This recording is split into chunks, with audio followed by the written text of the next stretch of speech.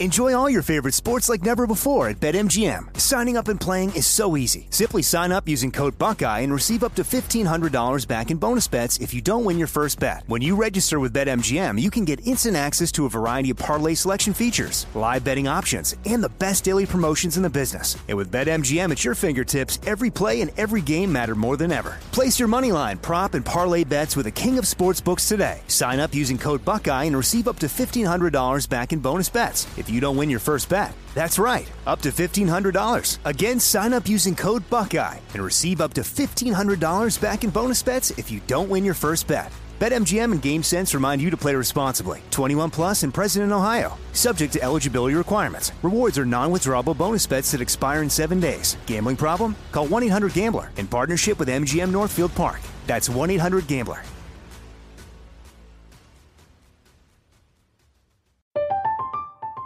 I'm Katya Adler, host of The Global Story. Over the last 25 years, I've covered conflicts in the Middle East, political and economic crises in Europe, drug cartels in Mexico. Now I'm covering the stories behind the news all over the world in conversation with those who break it. Join me Monday to Friday to find out what's happening, why, and what it all means. Follow The Global Story from the BBC wherever you listen to podcasts. You know you've got a comeback in you. When you take the next step, you're going to make it count. For your career, for your family, for your life. You can earn a degree you're proud of with Purdue Global. Purdue Global is backed by Purdue University, one of the nation's most respected and innovative public universities. This is your chance. This is your opportunity. This is your comeback. Purdue Global, Purdue's online university for working adults. Start your comeback today at purdueglobal.edu. Are you looking for the perfect move-in ready home this spring season? Now's the time to buy at Fisher Homes. For a limited time only, enjoy below-market interest rates starting at 5.375% APR, 6.139% APR. With these exclusive lower rates, you can save hundreds on a move-in ready home and start enjoying the benefits of home ownership even faster. Schedule your personal tour with one of our new home specialists at FisherHomes.com and make this spring the season you find your perfect home sweet home. Financing provided by Victory Mortgage, LLC, NMLS 461249, Equal Housing Lender. Hey folks, today is Monday, February 3rd, 2020. You're watching Roland Martin Unfiltered. We're coming live to you from the Congressional Black Caucus Political Action Committee Emergency National Summit of African American Leaders. We'll talk about their focus on the census of the 2020 election. Plus, tonight is the Iowa caucuses. We'll talk about that with our panel. Also, Reverend Jesse Jackson Sr. will join me from here. We'll talk about what black leadership must do here in 2020. Also on today's show, Donald Trump, he runs a criminal justice reform ad. Yesterday's Super Bowl, a black Republican is going to be debating me about that. She's got some things to answer to. Folks, it's a jam-packed show. It's time to bring the funk. I'm Roland Martin Unfiltered. Let's go. He's got it. Whatever the biz, he's on it. Whatever it is, he's got the scoop, the fact, the find. And when it breaks, he's right on time and it's rolling. Best believe he's knowing. Putting it down from sports to news to politics. With entertainment just for kicks, he's rolling. It's on go, y'all. It's Roland Martin, Rolling with Roland now. He's funky, he's fresh, he's real, the best, you know he's Roland Martin now.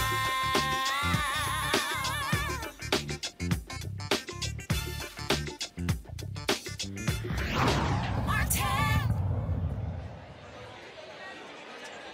Folks, we're live here at the Hyatt Regency Capitol Hill in Washington, D.C., where the Congressional Black Caucus Political Action Committee has called for an emergency national meeting of African-American leadership. And so you see the room is packed with folks, CBC members, organizational leaders, fraternities and sororities, and so many others who are here. I'm going to be emceeing the program in about an hour. We'll be live streaming it right here on Roland Martin Unfiltered. Their focus here is the 2020 census, but also the election in November, but not just the November, but your elections, your primaries, but also folks who are running for state office, city office, county office as well. And so that's going to be the subject of tonight. They're also meeting tomorrow on Capitol Hill. We'll also be live streaming that right here on Roland Martin Unfiltered. Joining us right now to talk about this emergency meeting is the founder of Rainbow Push, Reverend Jesse Jackson Sr. Reverend, glad to have you here, as always. Thank you, Marlon. First and foremost, the CBC called for this emergency summit, if you will, of black leadership. How vital is this? The Iowa caucus is tonight. Folks are trying to figure out who to go with in the election. You got the census. But how critical is this gathering tonight? We're on you're on the track. We need to concede or fight back. We're fighting back. We looked at the 2017 election. We elected Georgia and Alabama. We're fighting back. 2018, 55 blacks for Congress. So we are fighting back. But there are 8 million blacks on register. The idea is to target us and undermine the vote. You can vote, but your vote must count. And there's nothing more fundamental to me than protect your right to vote. Also, the Trump forces, people think of his base as being people at the rally. His base are those who get the straight amount of tax cut. That's his base. And depending on taxes, that's his base. And they're propping up this arrangement. And their votes, they predict Trump will win again. And all the big money's in that direction. So, on election day, we have the power to alter the course. We must use that power. One of the things that also is important, if you look at polling, where black voters are. Black voters, their focus is very simple, to get rid of Donald Trump. And so the folks in Iowa, they are voting all day. They'll be voting tonight as well. What should black voters be demanding of the Democratic candidates? And what are you hearing that's pleasing to you from the candidates? The only best commitment to protect the right to vote. Nothing more fundamental for us. Second, the extending Pell Grants. It's our access to education. Food stamps, men and children for education and food. Parent Plus loans. The credit card debt is not as big as student loan debt. These are very fundamental, it seems to me, Roland. And some comprehensive plan to capitalize where we live. Obviously, if you look at, we fast forward past New Hampshire, Nevada, go to South Carolina. The polls have tightened there, but Joe Biden still has a significant lead among African Americans. Do you expect that to continue in your home state? And what is it about black voters that they're seeing in Joe Biden that they're not necessarily seeing in the other candidates? Two things. One, it seems to me that we have to look at Iowa again. Iowa is essentially a white primary. 9% white, 10% black and Latino. In Iowa, you don't just stop by and vote and go on to work. You have to go to a caucus 3 hours meeting at night. So if you're a worker and you go to a caucus and your boss is there, and your boss for Trump and you for inherent conflicts, we must file for a one-person, one-vote secret ballot. I remember when I was running in 88, 2 farmers walked to me one night and said, Reverend, we're with you, but we're not there yet. What they were saying was, we're not ready to go and debate for you in the crowd. You get my private vote. So our campaign takes away the privacy of the vote. That's the big deal. Then in South Carolina, I hope that the people will look at Biden in totality. He's run on something called moderation. I'm not sure what moderation means. Certainly, he is on his chairmanship, exalted Clarence Summers and just Anita Hill, the crime bill. And so he's somewhere between the coattails of Barack Obama and been attacked unfairly by the Trump forces. I don't know whether that's enough to stand for the long haul. Bernie Sanders, of course, campaigned for you. And so do you believe the internal Democratic Party critics who say that he is too much of a socialist to run against Donald Trump, that he can't be the standard bearer for the Democrats in November? The language socialism is a problem. You know, interstate highways are social, airports, seaports social, military social, penitentiary social. So we're all social Democrats or social Republicans. So what you're saying is that he would probably, do you think he'd be faring better if he was not a self-proclaimed socialist, Absolutely. but simply advocated the issues? The language distorts who he is. Interstate highways are not private. All these new airports around the country, they're not private. The seaports, you dig in and create ports, they're not private.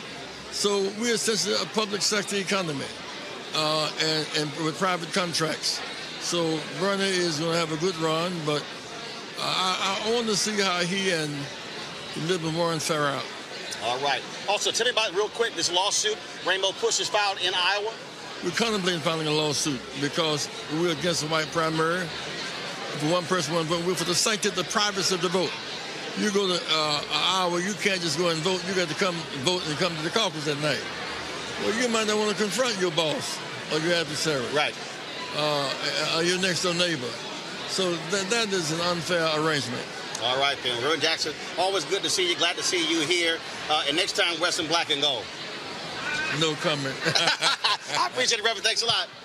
All right, folks. Reverend Jesse Jackson, Sr. here at the emergency meeting convened and called for by the Congressional Black Caucus. And so I'm going to be moderating this panel in less than an hour. But, of course, we are moving forward with our conversation. Let's get right to the folks there in our studio with our panel here. And so we got, like I say, so I'm here, they're there, but you know what? We're still going to do what we do. So let's get right to it. Welcome to folks who are there. Dr. Avis Jones-DeWeaver, political analyst. Christian Lamar, Republican precinct committeeman by Skype. And Pam Keith, she's attorney and activist. Pam, I want to start with you. I want to get your thoughts on what Reverend Jackson said about Bernie Sanders, that part of the issue with Sanders is by calling himself a socialist, that language will turn off voters, and that actually doesn't help him. Your thoughts? I would agree that nomenclature is a problem here because there's been such a demonization and such a connection of the word socialism to communism in old world Russia or Cuba, and it's sort of a long history about how we associate that word. And what Bernie Sanders is actually talking about is the collective socialism that you see in countries like France or Canada or Sweden, all countries that we would admit are capitalistic countries that have socialistic safety nets, if you will. And we also have that here. We have a socialistic safety net, Social Security, Medicare, Medicaid. A lot of our programs are socialistic. We don't necessarily call them that, but that's what they are. What Bernie is saying is that our systems are ineffective and insufficient. That is what he's running on, that our safety net has got too many holes, and the holes let too many fishes through. And that's really why he's so threatening to the right. That is why he's such a danger, is because he is challenging the notion that the operation of government ought to be making wealthy people wealthier. He thinks that the operation of government ought to be taking care of the overwhelming majority of people so that they can be both happy and productive, which drives our economy forward. So I think it's just nomenclature more than anything. Avis, go right ahead. You know, I do think that, as was said, nomenclature matters. However, the reality is that the way politics is done in this country, he would have been labeled something. You know, we have a long history of how this game is played. He would have been called a liberal, and then liberals would have been demonized. He's held on to this socialist democratic label for years. That's who he is. He holds it proudly. We do need a civics lesson, broadly speaking, in this nation so people can understand the difference between social democracies and actually a system that is more like Russia, ironically. It's interesting to me to have people who want to say that Bernie Sanders or anyone who subscribes to a social democratic system is, in fact, along that spectrum where they're not just social democracies, but they're actually a communist nation, when you have a president of the United States whose best friend is the president of a communist nation. So it's really quite interesting to me. You know, I'm not a Bernie fan, but this idea of using this that particular attack against him and sort of conflating that with communism, when, you know, Papa Putin is the person that Donald Trump bows to every step of the way, I find to be beyond ironic. Christian Lamar, first of all, a lot of people say that Donald Trump would love to run against Bernie Sanders because of that socialist label. Agree or disagree? I agree. I think he definitely does want to be able to contrast the differences between a capitalist country and a socialist country. All we have to do is look at Venezuela. Venezuela is in ruins right now. Even look at the so-called Canada, their system of the way they do their health care, and their health care is not doing too well because they're relying on a socialist policy, a democracy. And I mean, America's a republic. We're a representative republic. We're not a democracy, even though many leaders say democracy over and over and over and over and over again. Article 4, Section 4 says we are a Republican form of government, as well as 4 USC Section 4 contains the Pledge of Allegiance. I pledge of allegiance to the United States of America and to the Republic for which it stands. So we will never be a socialist country. We will never be a communist country. Well, it's interesting you talk about Canadian health care. First of all, their health care ranks better than the United States when it comes to infant mortality and life expectancy. And in fact, the Canadian healthcare system scores higher among Canadians than the American healthcare system scores among Americans. And so that's just in terms of what the data there also shows, according to a Wharton study there. All right, folks, let's go right to the Iowa caucus. What is happening tonight? Of course, they're going to be going to these caucuses to vote for the various candidates. Avis Jones-DeWeaver, of course, you look at the polling data, Bernie Sanders surging. You have Pete Buttigieg, folks saying he doesn't have to actually win there to actually win the nomination. You also have the Des Moines Register striking their poll because of an issue with one of the callers as well. But I'll ask all three of you, is it wrong that Iowa is consistently the first place to vote? Are they too white to be the first primary? Yes. Avis. Yes. I mean, as Democrats, I just don't see the logic in having a state that is represented by 2 Republican senators, that has Republicans representing them in the House of Representatives, that has a Republican governor, and that has voted Republican in I don't know how many presidential elections now, including voting for Trump. To have that particular state be the state, which, as you mentioned, 96% white as well, that is the state that ultimately sets the mode of the conversation leading up to the Democratic primary.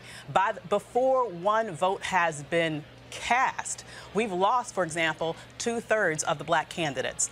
We have lost Julian Castro.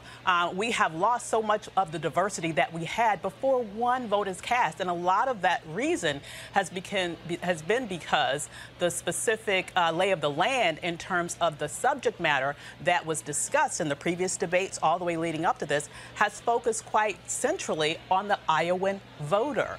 It makes no sense. Iowa is not representative of the Democratic Party. It's not representative of this nation, and it does the Democratic Party zero good to have that state be centered as the very first primary, or in this instance, caucus in our system, which one last thing I will say about that, being that it is a caucus, also, it allows anybody to come in. So you could have a very strategic contingent of Republicans come in and caucus for who they believe to be the weakest candidate, which once again could sabotage the ability of the Democrats to be able to have their best candidates put forth through the very first contest. Christian Lamar, is Iowa, are they too white to be the first to vote in America?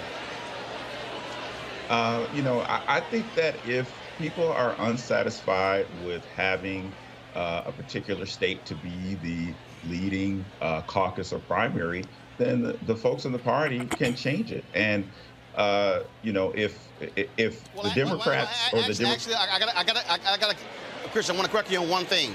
Part of the problem in Iowa is that I believe they have it in their state constitution.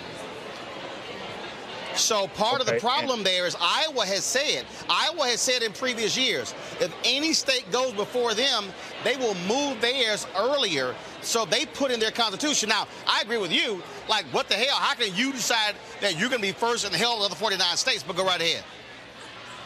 And again, like I said, if the Democratic Party is not happy with the current situation as far as the order of the caucuses and the primaries, then the power of the people in this representative republic have the power to change that. But it's all going to come down to how bad do they want it? How bad do you want it? No, Christian, I'm asking you. Because Republicans also vote in Iowa first. I'm asking you, forget Democrat or Republican, should Iowa be first? I'm not saying that they should be first. I mean, there's a lot of states that deserve to. I'm asking you. No. Christian, I'm asking you, should Iowa be first, regardless if they're Democrats or Republicans? I mean, in my opinion, because Iowa is a battleground state, because it represents states such as Michigan or a state like Wisconsin or another state like Pennsylvania, Iowa does deserve to be in the conversation of being one of the first states. Should they be the first state? Who knows? But it's really up to the people of Iowa to determine that. Christian, hold up, Christian. Can you just answer my question? I'm asking you. I did. I'm asking you. Okay, not in their opinion, not the people. Okay. You said, I don't know, should be in the conversation. No, I'm asking you, should they be number one? Should they be first? Yes or no? As it stands now, I would say yes. Pam Keith. I'm going to disagree. I'm going to say that that's probably not the best outcome, and my sister here is correct. It is in the Iowa Constitution that they will leapfrog any state that tries to move their primary first. So Iowa can always be first. I also will take issue with the notion that there's any comparability between Iowa and Pennsylvania. Iowa doesn't have any city the size of Pittsburgh or Philly or any kind of diversity that is even remotely comparable to that, or Detroit, or you know, so just because it's Midwest doesn't mean it's the same as other Midwestern states. Iowa is not Ohio. Right. They're not comparable that way. But I will say this, and I'm gonna say something that's perhaps a little unusual for your listeners, and that Iowans are a peculiar brand, especially Iowa caucus goers are a peculiar brand.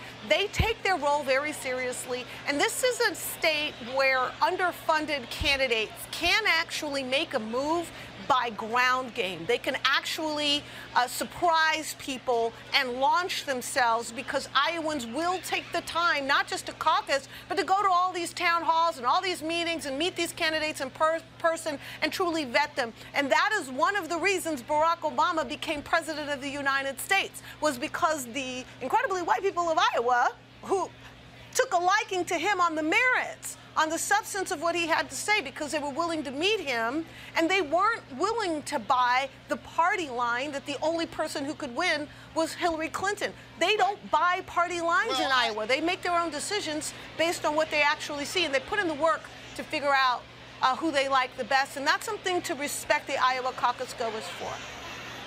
But here's a piece. There are a bunch of small states, but the reality is this here, okay? The reality is, when you talk about the caucus, I totally disagree with a caucus system. I totally disagree of going there, standing up, and making your case, and then people go to one side of the room or another. No, I believe in one person, one vote. So that's why Reverend Jackson and I agree. And so I don't think Iowa should go first. All right, folks, I'm going to go to my next story here, and that is, of course, Super Bowl was yesterday, and Donald Trump aired one of the first ads in the first quarter. A lot of people are not happy about that, so watch this ad. Oh, Lord, don't play it again. And we're about to have a conversation. You can play it again.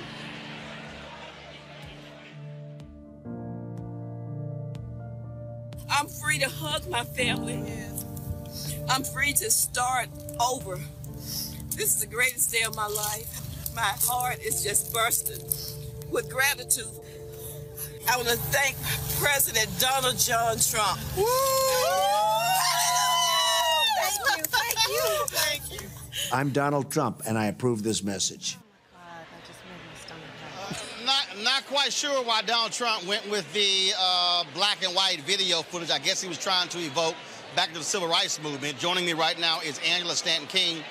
She is CEO and she's founder and president of the American King Foundation. Angela, a lot of people took issue with this ad. I did as well. The reality is the woman in the ad was not freed through the First Step Act. She was freed because Kim Kardashian West asked Donald Trump to pardon her, commute her sentence. And so how are you crossing the two when that wasn't tied to the other? Well, she wasn't actually free just because of Kim Kardashian. There were many people that were advocating for her case before Kim Kardashian came on the scene. Now, I didn't see in the commercial where it said anything about the First Step Act, so I'm kind of confused with the correlation. I think that Alice Johnson is just telling her honest truth. She's thankful to the man that gave her clemency. I mean, she was arrested off of Joe Biden's 94 crime bill, 3 strikes you out. This is a woman that had life without parole that for a nonviolent charge. Had it not been for Donald J. Trump commuting her sentence, then she would still be in prison. So I think she has every right to thank the man that thought enough of her to give her a second chance. Yeah, but what you have, though, in that particular ad, you had Donald Trump touting thousands of people who have returned home. The reality is, if you did a comparison between the number of people, up until this point, Donald Trump has actually commuted only 6 people, just 6. If you compare that with President Barack Obama, no. That would be based off of clemency. So if you talk about the First Step Act, hold up. Angela, we're going to walk through facts here. When I say commutations or pardons, I'm specifically talking about presidential powers. So only 6 people have had sentences commuted by Donald Trump through clemency. Now, the First Step Act was actually passed by the House and the Senate, signed into law by Donald Trump. That's 2 separate issues here. And so that's my point there. And so when Trump is talking about so much he's done for criminal justice reform, let's also be clear. The First Step Act doesn't even get passed by the United States Senate unless you have Senator Kamala Harris, Senator Cory Booker, Senator Dick Durbin demanding. One second. Let's be clear now. No. If you let me finish the statement, you will understand what I'm saying. There were a number of things that Democrats said to Trump and Jared Kushner. These things must be put in this bill, or therefore we're not going to support it. So the bill was strengthened because Democrats in the Senate said it ain't going anywhere. That's actually what happened. So there was a lot of back and forth in regards to the First Step Act, in regards to what was fair and who was getting released. Now, the senators that you mentioned voted against the First Step Act. Now, regardless of who fought for it, we want to congratulate everybody. But what we do know is that President Donald J. Trump signed it into law. And after the First Step Act, he went on to the Second Step Act, which is something that also benefits our community. 90% of the people released from the First Step Act, up to 7,000 so far, are black. When was the Second Step Act passed? When was the Second Step Act passed? The Second Step Act, we're already working on the Second Step Act. He's already put in place for them to receive jobs, federal jobs, government jobs, rehabilitation, re-entry, successful re-entry.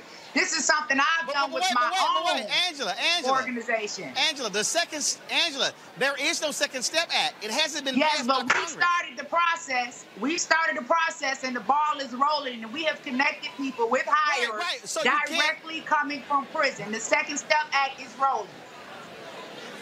No, Angela, you can't claim there's a Second Step Act when there's been no act passed by Congress. Regardless if the act has been passed or not, it is rolling. He's already started restoring people with jobs. Angela, you can't claim that first of all, the First Step Act is a piece of legislation. You can't claim there's a Second Step Act when one has not actually been passed by Congress. Does that mean that it's not in the works? Does that mean that people aren't working behind the scenes to push it through? Does that mean that we have not found jobs for returning citizens? No, we have not. No, Angela, you can't claim that he has. You said that 4 times. No, so what I'm saying is you keep saying there's a Second Step Act. It doesn't exist. But I got to ask you. No, what I'm saying is we are working towards it, and it's already in motion. We have already connected returning citizens with jobs. Everyone is working hard to ensure this. Now, here's the deal. You talk about this whole issue of Donald Trump and criminal justice reform, But part of the issue with the First Step Act, his own Department of Justice, they are trying to return individuals back to prison who got out under the First Step Act. I know about that. that. Weighing in on that. We're His fighting own Department of Justice. Right, so we're fighting But what against that. Democrats that fought against it as well. Nobody is saying that it's right that they're coming back, and these people, listen, it's not his DOJ, it's people within the DOJ. These are people that have served 25, 30 years on nonviolent crimes. They let them go.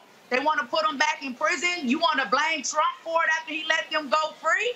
How does that relate? Hold on, Angela. Hold up, Angela. The Attorney General, William Barr, can tell them to stand down. Why won't he?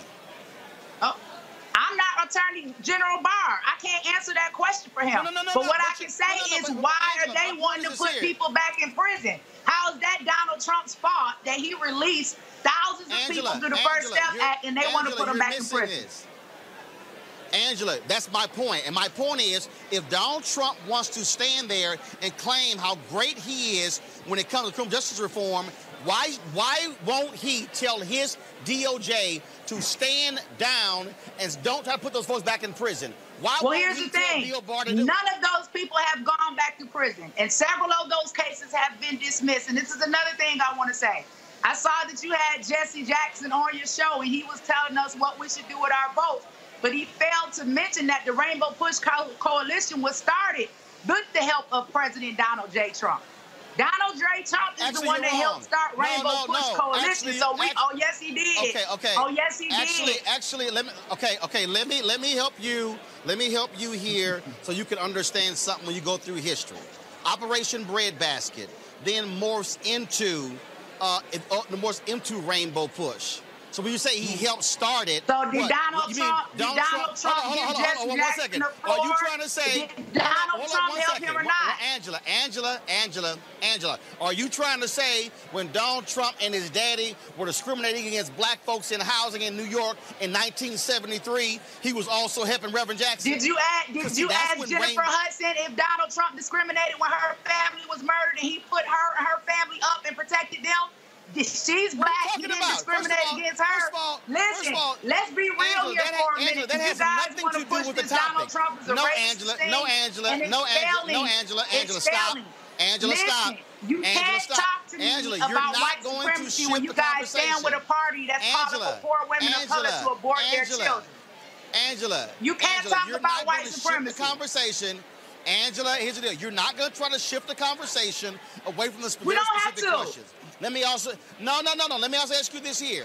If Donald Trump so believes in criminal justice reform, why is he and Bill Barr, why are they targeting progressive prosecutors in cities who are actually doing even more work to end mass incarceration? Targeting them how? How's he targeting them? Have you not heard Barr because Barr and Trump have been highly critical of progressive district attorneys across the country. William Barr spoke in front of law enforcement saying they were going to increase crime. Trump trashed those progressive DAs when he spoke to law enforcement in Chicago. So how could you be for criminal justice reform, but then you're trashing progressive DAs who are actually trying to end mass incarceration?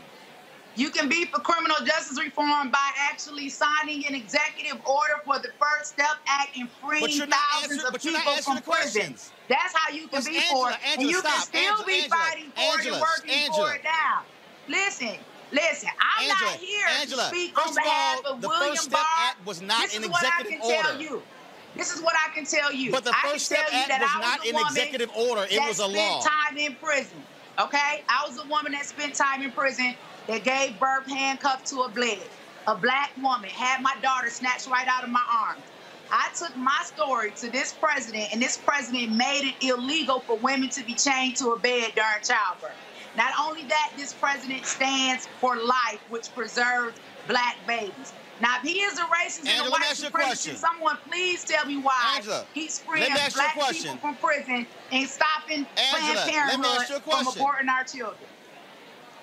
Angela, that first one, that had nothing to do with the topic at hand, but let me also ask you this question here. If Donald Trump then is so concerned about mass incarceration and criminal justice reform, why did he allow Attorney General Jeff Sessions, and backed up now by William Barr, and Donald Trump has said himself, to pull back from police department consent decrees?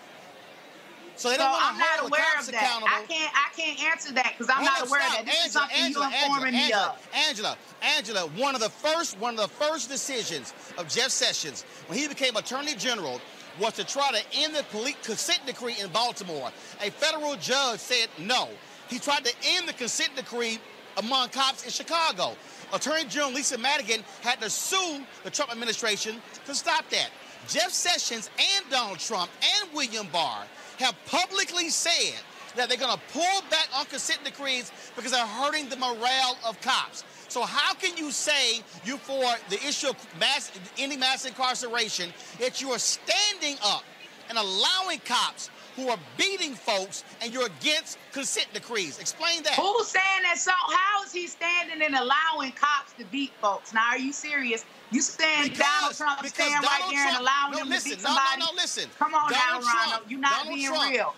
Listen, do you know that by the time, do you know that in the next 10 years, over 100,000 people are going to be released from prison because of the First Step Act? Do you know that these are your brothers and sisters that are serving life sentences because of Joe Biden, who Jesse Jackson was just pushing? These people are serving life without parole sentences under three strikes, mandatory minimum law. Angela. So that you know everyone's upset with Donald Trump for dismantling the 94 crime bill, but nobody's upset with Joe Biden and Bill Clinton and Bernie Sanders. They're the reason we have mass incarceration. First of all, so how's all the anger at Trump? Angela, you're absolutely wrong with your numbers. First of all, there are 2.3 million people who are in prison in America. Only 230,000 of them are on the federal level. Okay? The vast numbers are in state prisons. And how many of them are sentenced under the three strikes you're out? Angela, I'm not done. How many? Because you got the numbers. Angela, I'm not done. The First Step Act does not cover the people, the 2 million who are, the 2.1 million who are in state and local prisons. The president does not have the authority to act on the state level. That's each individual governor. Angela, so the First Step Act we got Democratic cities. Why aren't those governors releasing those people? Why aren't Democratic governors releasing those people? What do you mean? Angela, he doesn't have. Listen, does the president have that? Does the president have the right or authority to act and release people from state prison? I just said he doesn't. The point I'm making to you, when you say 100,000 are going to be released on the federal level, that's simply incorrect. How is that incorrect when the numbers are there? Over a 10-year period of time, this is something that happens over time. People get good time. They get credit. They get their sentences reduced. This is something that happens over a time period. So my thing is, how is it that we're so upset with Trump for freeing people, but we're not upset with Joe Biden and Bernie Sanders and Bill Clinton for locking them up? Here's the deal. First of all, people were upset with that. First of all, Hillary Clinton was tagged because of that by a whole bunch of people as well. But here's the deal. If Donald Trump truly wants to be about ending criminal justice reform, what Donald Trump should do is tell his Department of Justice, and not only that, one of the first things that Jeff Sessions did was overturn the Eric Holder rules, where he told his assistant U.S. attorneys, go for the highest sentencing possible. So you can't on one hand say, if Obama was in office for 8 years, why didn't he do it? Why we gotta wait for a white man to do something for us a black man wouldn't? That's what I want to know. Why is so much pressure on Trump when we had 8 years with Obama? Angela, because your party, Angela, would not let him do it. Your party, in fact, and your party is aborting full-term babies and calling for poor women of color to abort their children. Angela, your party. I'll be happy to quote you. Angela, the Mississippi governor, has said, our people will be screaming if Obama did what Trump did on criminal justice reform. Your party blocked Obama from passing criminal justice reform. But he passed the Fair Sentencing Act and left all of those people in prison that were sentenced under the 94 crime bill. I am not done. I am not done. How many people don't know Obama supporters of leaving Jeff prison? Sessions and Tom Cotton, the bottom line is this here. Angela, your party would not let Obama pass a criminal justice reform bill, and so you better own that. What was and the stop Fair trying to shift Sentencing blame. Act? What was the Fair Sentencing Act? Obama could have passed a massive criminal justice reform bill, but your party would not allow it. Those are the facts, Angela. And Trump can pass more bills too, but y'all hating on that. The whole Democratic Party is focused on illegal immigrants. So I don't understand. It goes back and forth. It's not one particular party. People vote on what their interests are. But if we can focus on what's happening now, other stuff up. Because we're going to have another 4 years because y'all don't have a candidate that can beat him. So what we should do is focus on it now and what we're going to do in the next 4 years and how we can work together. Donald Trump is a liar when it comes to criminal justice reform, and he is not who you say he is. But how is he a liar when all these people are free? He's a liar. He's a liar. But they're grateful. They're glad to be home. I got black men and women that's home with their kids. I'm going to go to my panel here. I'm going to go to Pam Keith Bye. real quick here. Pam, I appreciate it. Pam Keith, this is very simple, okay? I met with Jared Kushner when they were doing the First Step Act. Congressman Hakeem Jeffries, who's here, was one of the folks who was also advocating on this issue. But the fact of the matter is, Donald Trump is trying to play a shell game here on criminal justice reform. On one hand, he wants to tout the First Step Act and put folks in ads, but he does not want to say anything but the various issues that I raised. You know what? I think we need to educate the audience about something. There is a difference between a commutation and a pardon. A commutation just says you don't have to serve out the rest of your sentence. You can go home. A pardon says, I forgive you. You are completely pardoned. You're good. It takes it away. Donald Trump chose to pardon rank criminals like Joe Arpaio, like Gallagher, the Navy SEAL who was a war criminal. Donald Trump pardoned them. He did not pardon this woman who was on a non-violent drug offense. He did not pardon her, but he could have. He didn't, right? So we are supposed to be happy with the little crumbs because that is the game of the GOP. Throw a few little crumbs to the black people and you're going to make them, you're going to make them happy. I mean, they've gone so far as to throw them some money, buy their votes, have these events and have them come and get some cash. It is the most disrespectful thing in the world to try to rewrite history as if incarcerating black people wasn't the #1 priority of the GOP. You're going to talk of this woman was talking about Joe Biden and Bernie Sanders as if, Chuck Grassley didn't exist and Lindsey Graham didn't exist and all of these GOP senators who were driving this didn't exist. The reason the crime bill passed when it did was because crack was such a problem in the black community and black leaders, black pastors were asking Congress to do something.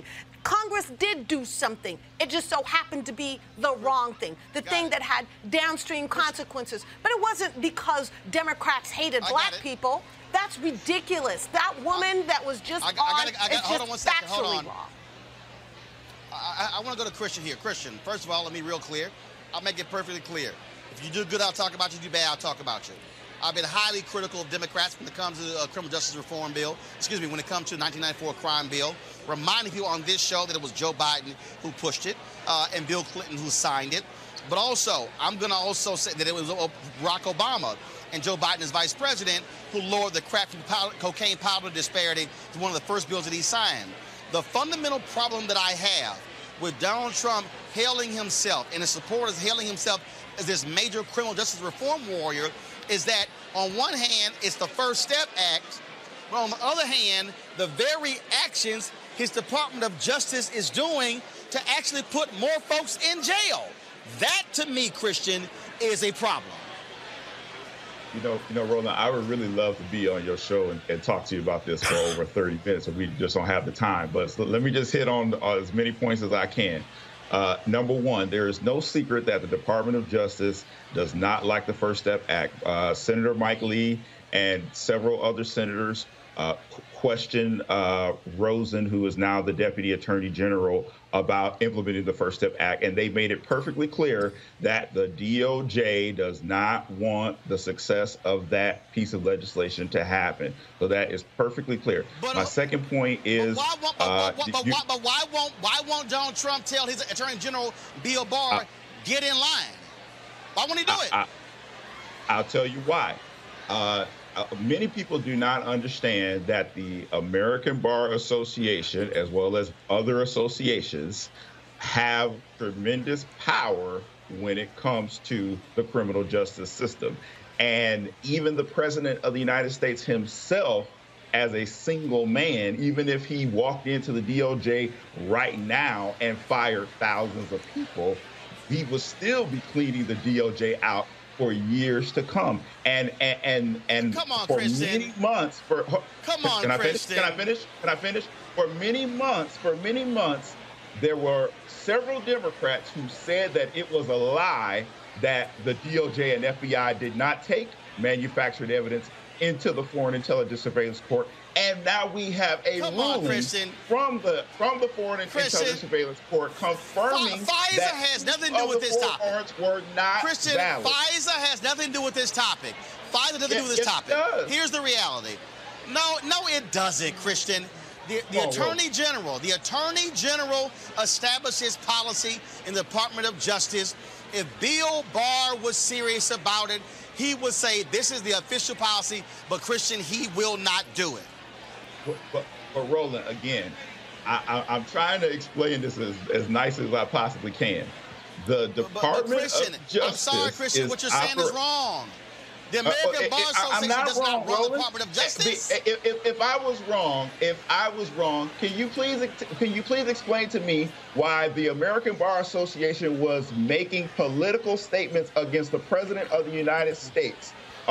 People like Hillary Bass, who was saying that that President Trump is abusing his power, or how he doesn't understand the Constitution. They're making political statements. Avis, real quick, Avis, can you go ahead and jump in?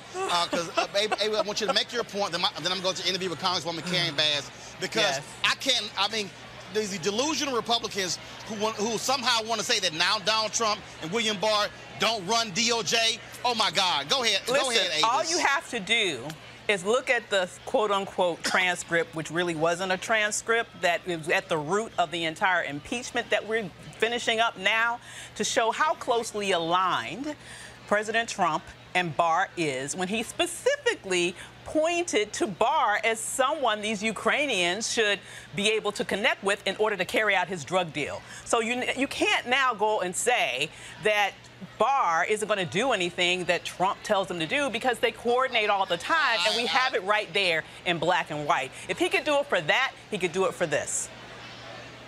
I don't understand. Let me quickly go to Congresswoman Karen Bass. She's the chair of the Congressional Black Caucus out of California. Congresswoman Bass, glad to have you here. And we were talking about the ad that Donald Trump ran yesterday during the Super Bowl. And I've been making the point that, and again, I'm the one who said I supported the First Step Act. Many Congressional Black Caucus members supported it. Congressman Hakeem Jeffries was leading it in the House. You had CPC members fighting for it in the Senate. The problem I have is this here. It's the shell game. Trump wants to take credit for criminal justice reform, right, but then he has a Department of Justice where they say no, go to the most years you can get in the sentencing. They want to pull back on consent decrees. Right. They're going to use private prisons. And so it's like you're doing this one thing over here, like, hey, I'm doing these great things. Then over here, you're also slamming progressive district attorneys who are actually fighting mass incarceration. Right, exactly. But, the real deal is that it was the Congressional Black Caucus that led on the First Step. Now, we knew he was going to take credit, but it was more important for us to help 40,000 of our people get out of prison and to make some of the reforms that are in the First Step Act. We understand that real criminal justice reform, thorough criminal justice reform, isn't going to happen as long as he's in office. but it was important to get done what we could. Also, and it was Republicans, like one of my guests, Angela Stanton King, said, what did Obama do? Republicans blocked Obama, exactly. who had a massive criminal justice reform But bill. he did get some things done, and one of the most important things he did in the first few months of his administration, once again, led by the Congressional Black Caucus, he signed the legislation that reduced the sentencing of crack cocaine. The other thing that Obama did, and we watched this throughout his presidency, he released lots and lots of people who had drug offenses, who had been incarcerated for way, way, way too many years, if they ever should have been convicted in the first place. So let's talk about this here. Why has this gathering here been called? Because this is an emergency convening. Because 2020 is the year where we either figure out how to fix this stuff, or we have our next two generations that are essentially screwed. Why? Because what the Republican agenda is to make sure that they fill up the courts. So it doesn't matter whether we win elections or not, they can take whatever legislation we pass to the courts. And so they're going to go through all kinds of efforts to suppress our vote. The other reason why this is called is because of the census. So we have to think short term, and short term is the election, long term is the census, and they have a pretty cynical plan around the census this time. The census is supposed to be filled out online. So all of your listeners are going to get a postcard that says, go online and fill out your census. Now, who's going to do that? Now, you know, if we're not counted, what that means. But also in Texas, they've actually set no money aside for the census. I mean, it's as if it was crazy is that you would want to do it in order for your state to get more money. Exactly. So what Texas is going to do then is to just depend on the federal money. And that's just crazy. That's not adequate. In California, very liberal state, our state's added $100 million to the budget for the census. One of the things that I have talked about, and Dr. King wrote this in his book, Chaos or Community, he said that there are 4 institutions that are prime position to really save Black America. He said the Black church, the Black press, he said fraternities and sororities, and professional organizations. And one thing that I've said across the country is that gatherings like this are fine. The problem I have is too many of our institutions do not even realize the collective power that we have in terms of our numbers. The Divine Nine alone has more than 2 million members. The ability to be able to press a button and to activate all of those grad chapters. And I think part of this deal for me is, when I speak to these various groups across the country, is that they're gathering, but they're not saying, no, how do we use our organizational power to be able to make something happen? That's right. That's absolutely. But I would add a category to that, and I would add grassroots organizations, because there's a lot of social justice, grassroots community organizations that are involved in turning out the vote. We'll hear about some of them tonight. And I do think that we need to add our collective power. That's why we call this a National Black Leadership Conference, to bring everybody together to talk about how to do exactly that. All right, well, we'll do that, because we're starting in 7 minutes. And so what I'm going to do is let you go. We got to get ready. I'm going to be on stage as well, and so we'll be live streaming. So I appreciate it, Congresswoman. Thank you so very much. I want to go to our panel here real quick before Congressman Hakeem Jeffries comes up. I'll start with you, Avis. When it comes to what do you want to see this group here do after today and tomorrow?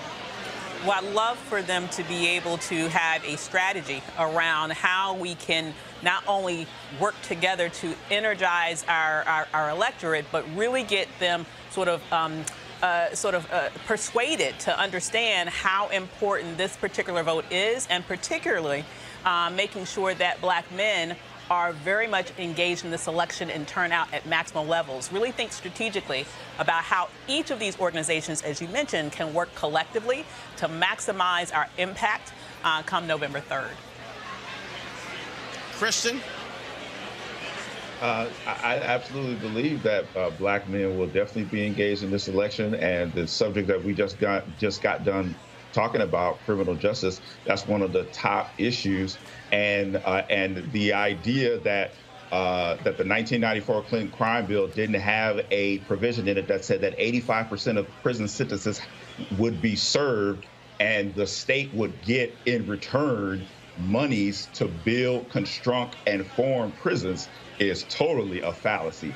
Joe Biden's 1994 crime bill was absolutely the cause of mass incarceration, and the figures from the Bureau actually showed that. Christian, the question I asked you is, what do you want to see after this meeting is over when it comes to collective black leadership? What I would love to see. I'd love to see some black men actually standing up and talking about some of the things that they would want. That's what I would love to see. All right, Pam. I think really there's a great disinformation out there about the risk to the vote of black people, which is really what's at issue in this impeachment, and it's what's at issue in this next election.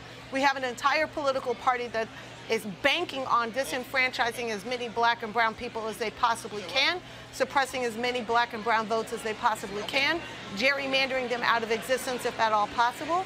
And we have to be clear-eyed and sober about that direct threat. It's one thing to worry about putting people in jail, and I think everybody should. But the bigger threat to the black community is not the 1 or 2% that are in jail. It's the number of black people who are getting disenfranchised every single day. And when we lose our voting power, we lose our ability to make any kind of change, positive or otherwise, in the country going forward. We are the conscience of the country. They count on us to show them the path that is right and righteous for everyone, because when things are good for black folks, they're good for everyone. And so the biggest threat facing our country is disenfranchisement of our community, and I certainly hope that that is a top topic of that conference that you're attending right now. All right, Pam, I certainly appreciate it. Thanks so much. I want to thank Pam Avis as well as Christian for being on my panel. Right now, I want to quickly go to Congressman Hakeem Jeffries with the House leadership, but also, of course, somebody who was intimately involved with the passage of the First Step Act. We were talking about the Super Bowl commercial Donald Trump ran yesterday. And I'm one of the folks who's supportive of the First Step Act, like many folks as well. But I got a fundamental problem when he runs around as if he is the criminal justice reform king, when he is actually taking actions that directly contradict criminal justice reform. That's correct. Well, you know, first thing that's important to note is that the First Step Act was the byproduct of years and years of advocacy, yours included, including governmental work that was done with leadership from Barack Obama and Eric Holder, as well as Loretta Lynch. And so while certainly President Trump helped get it over the finish line, the notion that you can isolate the work that was done on the First Step Act from everything else that he's doing in terms of decimating civil rights and voting rights and trying to jam up our communities as it relates to the census and doing other things in terms of creating a climate and a culture where hatred has been allowed to fester. Over the last few years, we've seen a rise in hate crimes, things, as you pointed out, that are directly contrary to the spirit of criminal justice reform. But even if you stay within the criminal justice reform lane, the reality is Jeff Sessions and William Barr both said prosecute get as many years as you can. Pull back on consent decrees. We're going to use private prisons again. They've attacked progressive district attorneys who've been elected to target mass incarceration. That is what they've done. And so my deal is, I'm going to say, yes, were you the president who signed the First Step Act? Yes, you did. But you also, and your administration, doing all these other things over here. That's right. Let's evaluate the entire record. My grandmother used to have a saying for this: you're talking out of both sides of your mouth.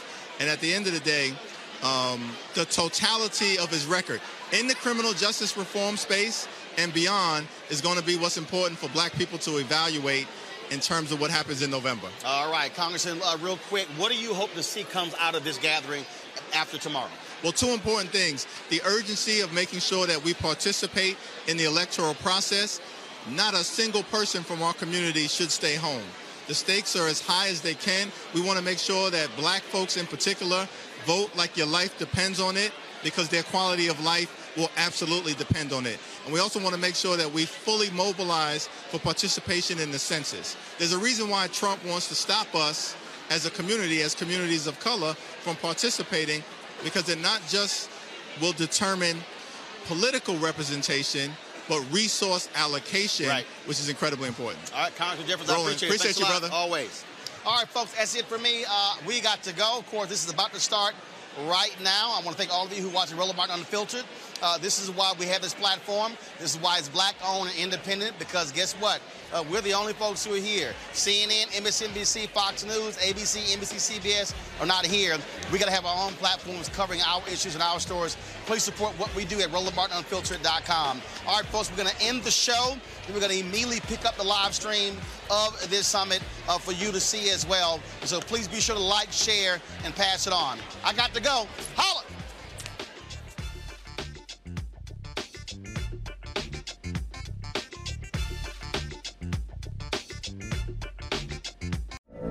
From BBC Radio 4, Britain's biggest paranormal podcast is going on a road trip. I thought in that moment, oh my God, we've summoned something from this board. This is Uncanny USA. He says, somebody's in the house, and I screamed. Listen to Uncanny USA wherever you get your BBC podcasts, if you dare.